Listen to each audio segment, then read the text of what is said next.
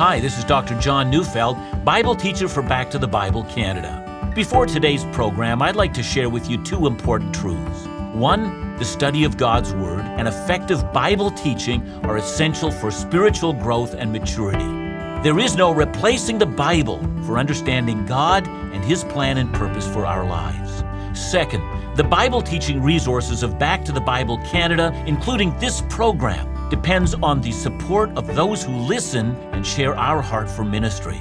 June is our fiscal year end, and my hope is that you would join us in reaching our goal of $300,000. Reaching this goal will both sustain and allow Back to the Bible Canada to embrace new Bible teaching opportunities in the future in Canada and internationally. Would you join us? Call 1-800-663-2425 or visit backtothebible.ca to make your donation today.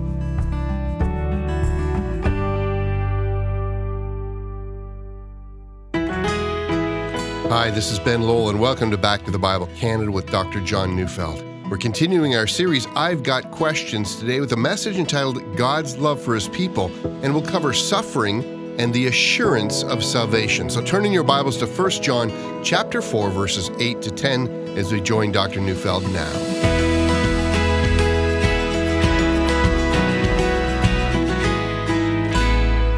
Let's face it, there is no good news in the Bible if it is not this: God is love. Listen to 1 John 4:16. For this we know love, that He laid down His life for us, and we ought to lay down our lives for the brothers. In other words, learn from God what it is to love, and just like Jesus, who gave His life for us, let's give our lives for others. Listen to 1 John 4, verse 8. Anyone who does not love does not know God, because God is love. And then in order to bring home the idea of what it means for God to be love, verses 9 and 10 say, In this the love of God was made manifest among us, that God sent His only Son into the world so that we might live through Him. In this is love, not that we have loved God, but that He loved us and sent His Son to be the propitiation for our sins. And then, not satisfied with that, verse 11 adds, Beloved, if God so loved us, we also ought to love one another. From front to back, the saving news of Jesus is a message of love. God loves us. God sent His Son because of love. God saves and rescues us from sins because even while we were enemies of God, yet He still loved us. And once knowing that, what can we do but to love our enemies as well? Listen, if you don't love your enemies, you're most unlike God, for you were an enemy of God. What if God treated you the way you treat your enemies? So here's the truth. The greater part of the world hates their enemies. And so there it is, this wonderful thing called the love of God. That God would look on me with all my sin and love me is astonishing. The reason I believe it is because God, who cannot lie, has told me it's true. But there are people who have a great deal of difficulty believing that. Let me suggest two of the reasons for it. The first reason has to do with the sufferings in this world. Why, God, don't you rescue me from my sufferings? And the second reason, I'm so conscious of my own sins, I can't believe that God would love me. How can I know my sins are forgiven? As you may know, this short one-week series is about answering questions that you might have. The questions may be contemporary questions, but the answers take us back to the ancient foundations of our faith. So let's start with today's first question. How can a God of love allow so much suffering in the world? War, injustice, poverty, crime, persecution, disease, disappointments, and the breaking apart of relationships with people whom we love. Suffering is everywhere, and it seems that in most cases, God doesn't intervene and stop the suffering. And what do we make of that?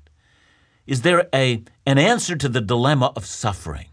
Well, yes, there is, but I must say, I can't answer the question individually. That is, I can't answer the question of why any given individual suffers. We can, however, give some general answers to the dilemma of suffering. So answer number one.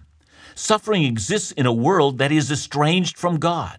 For me, the truly perplexing question is not why there is suffering, but why there is any good and kindness and justice and mercy in the world. If we have sinned against God, which we have, and the wages of sin is death, which it is, why then are so many of us enjoying so much from God's hand, daily food, air to breathe, people to love, things to enjoy, successes to savor. Why?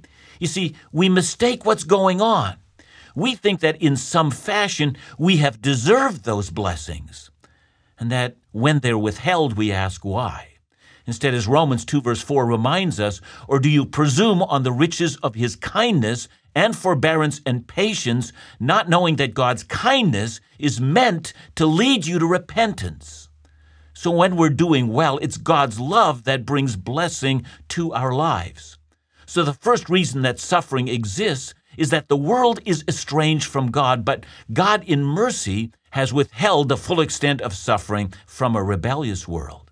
So now here's answer number 2. It's an answer that Jesus once gave to the seemingly random nature of human suffering.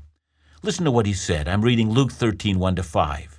There were some present at that very time who told him about the Galileans, whose blood Pilate had mingled with their sacrifices. And he answered them, "Do you think that these Galileans were worse sinners than all the other Galileans because they suffered in this way? No, I tell you, but unless you repent, you will all likewise perish. Or those 18 on whom the tower of Siloam fell and killed them, do you think that they were worse offenders than all the others who lived in Jerusalem? No, I tell you, but unless you repent, you will all likewise perish." I hope you heard that. When that seemed like a freak accident, a tower fell down, crushed 18 people. The people thought maybe those people were worse sinners than the rest of us. And Jesus denied that. They were not worse sinners. But did you notice how Jesus didn't answer the question? He didn't say they weren't sinners and therefore they didn't deserve it. He also didn't say, well, look, freak things happen, and really that's the result of living in a fallen world. Bad things happen, and I'm so sorry it happened to those guys. No. He said, when you think of these things happening, see it as a divine warning. The question is not, why did these people suffer? The real question is, why didn't I suffer along with them? It's surely not my righteousness. It must be the mercy of God. Now I could almost hear the response. But why doesn't God display the same mercy that I received on those who have received none? On those who died when the tower suddenly and unexpectedly collapsed on them? Well, in truth, Jesus didn't answer that question. I would imagine he doesn't because God in infinite wisdom has decided not to reveal that to us. But God has chosen to reveal that suffering in the world is a merciful divine warning to those who have escaped. It's a call for us to be reconciled to God. But here we might have another question. How is it that when a person is reconciled to God, there still is suffering? Why do people who have had their sins forgiven still suffer, seemingly like the rest of the human race? But here I think the Bible does have the answer. Indeed, the Bible spends a great deal of time both telling us that believers do suffer and telling us the reason for it. Let me give you 5 quick reasons why believers suffer. First, suffering is given by God because suffering is intended to produce beneficial results in our lives. Romans 5, 3-5, Paul speaks about endurance and character and hope. And in James 1, 2-4, James speaks of steadfastness leading to a mature faith. Second, suffering is a discipline from God. Hebrews 12, verses 5-7 says that suffering is a discipline of the Lord, and the Lord disciplines or trains his people through suffering. Third, suffering produces humility. Listen to Paul's own experience with this one, and it's recorded in 2 Corinthians 12, verse 7. So to keep me from becoming conceited because of the surpassing greatness of the revelations, a thorn was given me in the flesh, a messenger of Satan to harass me, to keep me from becoming conceited. Paul is saying, were it not for my sufferings, I would have become an egomaniac. But suffering humbled me, and I feel the same way. God is determined not to allow me to be proud, and so out of love for me, he continues to humble me through the difficulties that I face and the suffering that I endure. And fourth, suffering opens the door to all manner of opportunities that would not have come to us any other way. In one example in the book of Philippians, Paul writes that his chains gave him a chance to share the gospel with Caesar's elite Roman guard. Had he not been arrested in Jerusalem, were it not for the fact that he had received no proper trial in Caesarea. Well, he would never have appealed to Rome. And there, as he awaited his trial before Caesar's tribunal, an opportunity was given to him to share the gospel with the guards who made up Caesar's elite Roman praetorium. Without Paul's suffering, no such possibility would ever have come his way. And you might look at some of your own sufferings that gave rise to God's opportunities. And finally, suffering will focus our minds on the things that really matter. Listen to 1 Peter chapter 4, verse 1. Peter writes, "Since therefore Christ suffered in the flesh, arm yourselves with the same way of thinking, for whoever has suffered in the flesh has ceased from sin." That's because suffering is going to refocus us and provide us with a clarity about the things that matter most and about the things that don't matter at all. And here's the wonder of it all. Suffering is God's loving act, both for the believer and for the unbeliever. For the unbeliever, he or she is no longer tempted to think flippantly about what lies before us and about the difference between the present and the eternity. And for the believer, suffering conforms us to the image of Christ and focuses our minds on that which matters most.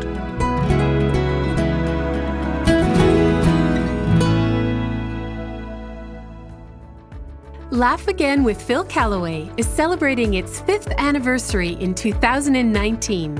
As a part of our celebrations, we want to invite you to join us for the Laugh Again 5th anniversary cruise aboard the Royal Caribbean Oasis of the Seas. From February 3rd to 10th, join Phil Callaway and friends in the Western Caribbean for a week of laughter, fellowship, and spiritual refreshment like only Phil can offer. Enjoy music and worship with award-winning musical guest Rika Seward, and begin the morning with devotions from In Doubt ministry leader Isaac Dagno. Is it time for a family vacation, a getaway with friends, or a much-needed break to a sunny destination? We'd love for you to consider taking your next vacation with Laugh Again and Phil Callaway for the trip of a lifetime. For more information, call us today at 1-800-663-2425 or check out laughagain.ca. Laugh Again, truth bringing laughter to life.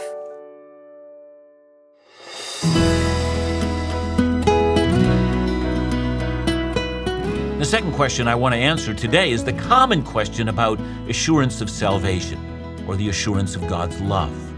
Is it possible for any person to know with certainty whether or not they will go to heaven, whether or not their sins are forgiven, or whether or not God has accepted him or her into his family?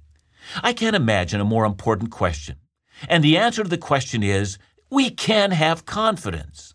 Consider, for instance, John 20, verse 31. In that verse, John tells us why he wrote the Gospel of John. He says, "These things are written so that you might believe that Jesus is the Christ, the Son of God, and that by believing you may have life in his name." Now, in the book of John, the life that John refers to, it's eternal life. If eternal life is precisely that, eternal life, then we have to assume that John says, "I wrote the book of John to help you believe in Jesus, and in the process of believing in Jesus, you will come to have enduring life that lives with God in heaven for all eternity." Okay, the Bible's clear. You can know that you have eternal life.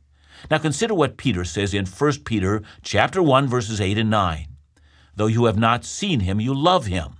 Though you do not now see him, you believe in him and rejoice with joy that is inexpressible and filled with glory, obtaining the outcome of your faith, the salvation of your souls."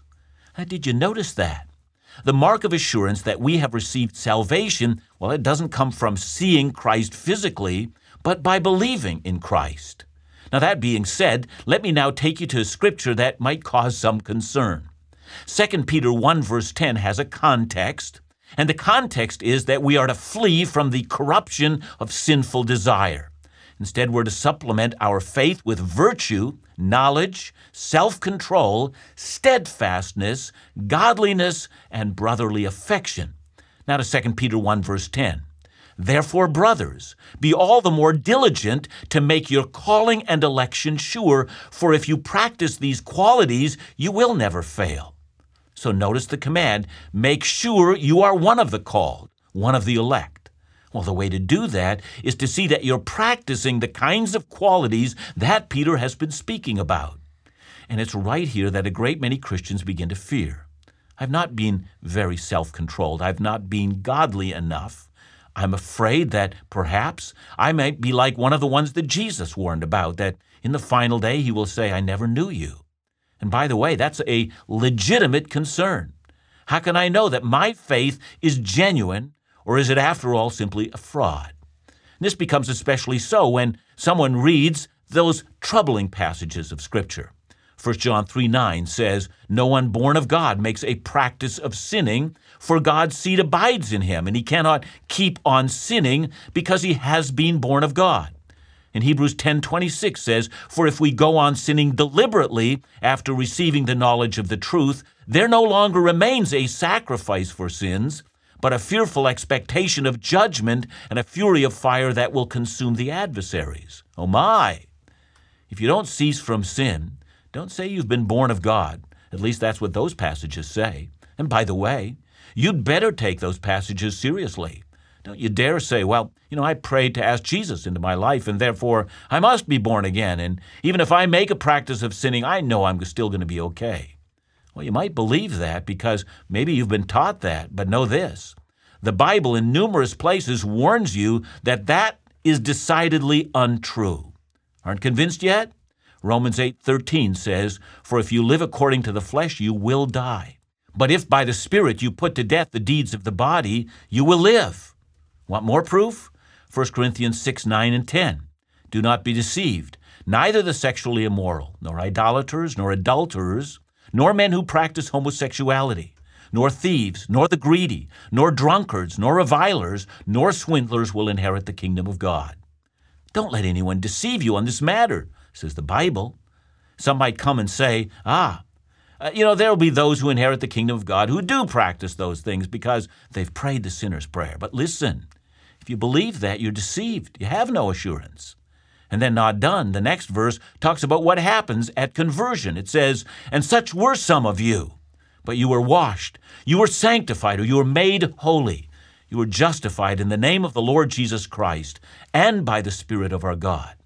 So then, says the Bible, when we're converted, those sinful actions are washed away. The inner heart is changed. Once it loved the former sins, now it finds them distasteful and turns from them. But as I've said before, this is where our uncertainty comes in.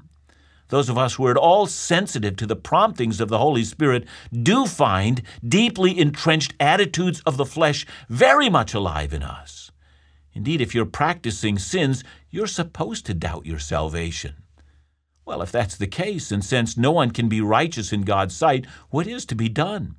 What constitutes the evidence that our hearts have been changed enough? Perhaps I'm still the same person after all, and I've only deceived myself. See, even though a great many of us have been fed, very easy answers, a faithful reading of the New Testament will create an alarm in your heart. And so what is to be done?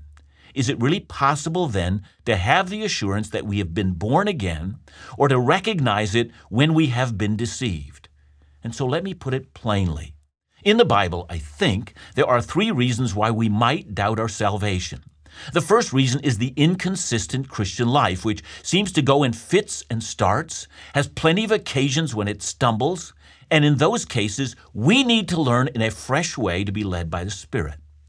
The second reason why we might doubt our salvation is in the confusion that can come to us when we're suffering. Does God care about me? Maybe He's abandoned me. In those times, we need to learn about those passages that remind us of what God is doing in our sufferings. And the third reason why we might doubt our salvation is that we seem to lack the inner assurance of the indwelling of the Holy Spirit. At those moments, we hear the condemnation of our enemy, and at least so it might seem to us, we can't sense the Holy Spirit bearing witness with our spirits that we are the sons and daughters of God. I want to say something that is the most important thing that I can say at a time like this. The assurance of salvation is never found by examining how well we're doing. Not that self-evaluation is useless. It's useful. It's essential. But let me read a quote from author Burk Parsons. And before I quote, let me say, if this grabs your soul, well, that will tell you a great deal. Here's the quote. Assurance of salvation does not flow from a proud heart that boasts of one's ability to maintain a bold profession of faith. On the contrary, God assures us of our salvation in Christ precisely because our hearts have been broken and humbled by God Himself. For it is on account of His ability to maintain His bold possession of our souls that we have assurance. He assures us not by giving us confidence in ourselves, but by bringing us to the end of ourselves so that we might know and love Him. That is the brilliance of the glorious gospel of Christ. At every point in our lives and at every blessed act of divine discipline, God's strength is made perfect in our weakness. Listen, would you, to Romans 8:38 and 39? For I am sure that neither death nor life, nor angels nor rulers, nor things present nor things to come, nor powers nor height nor depth, nor anything else in all creation will be able to separate us from the love of God in Christ Jesus our Lord. Don't you see, if your confidence is in your own ability, you lose. There is no assurance at all. But what would it be if your confidence came from Christ's power? What if Romans 8:32 is true? He who did not spare His own Son, but gave Him up for us all, how will He not also with Him graciously give us all things, including our hope in eternity? Listen, doubting brother or sister, yes, become aware of your sin and let that awareness trouble you. Confess your sins at all times to God. Renounce them. Ask the Holy Spirit to fill you afresh, but. In every look at your own sin and your own failure and your own weakness, for every one look at those things, have 10 looks at the cross of Jesus and say in your soul, that is enough. Nothing good is in me, but everything good is in Him. And I don't trust me, but I do trust Him. And in that confession, and that confession alone, is eternal life. Say the words of 1 Peter 3, verse 18. For Christ also suffered once for sins, the righteous for the unrighteous, that He might bring us, or me personally, to God. Enough said. I'm content. I'm assured. He took care of it. I have eternal life.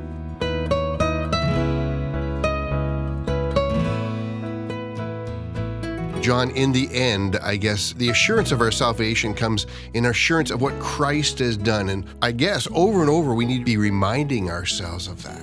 We do. There is this awareness of our own sin. The Bible calls us to do that.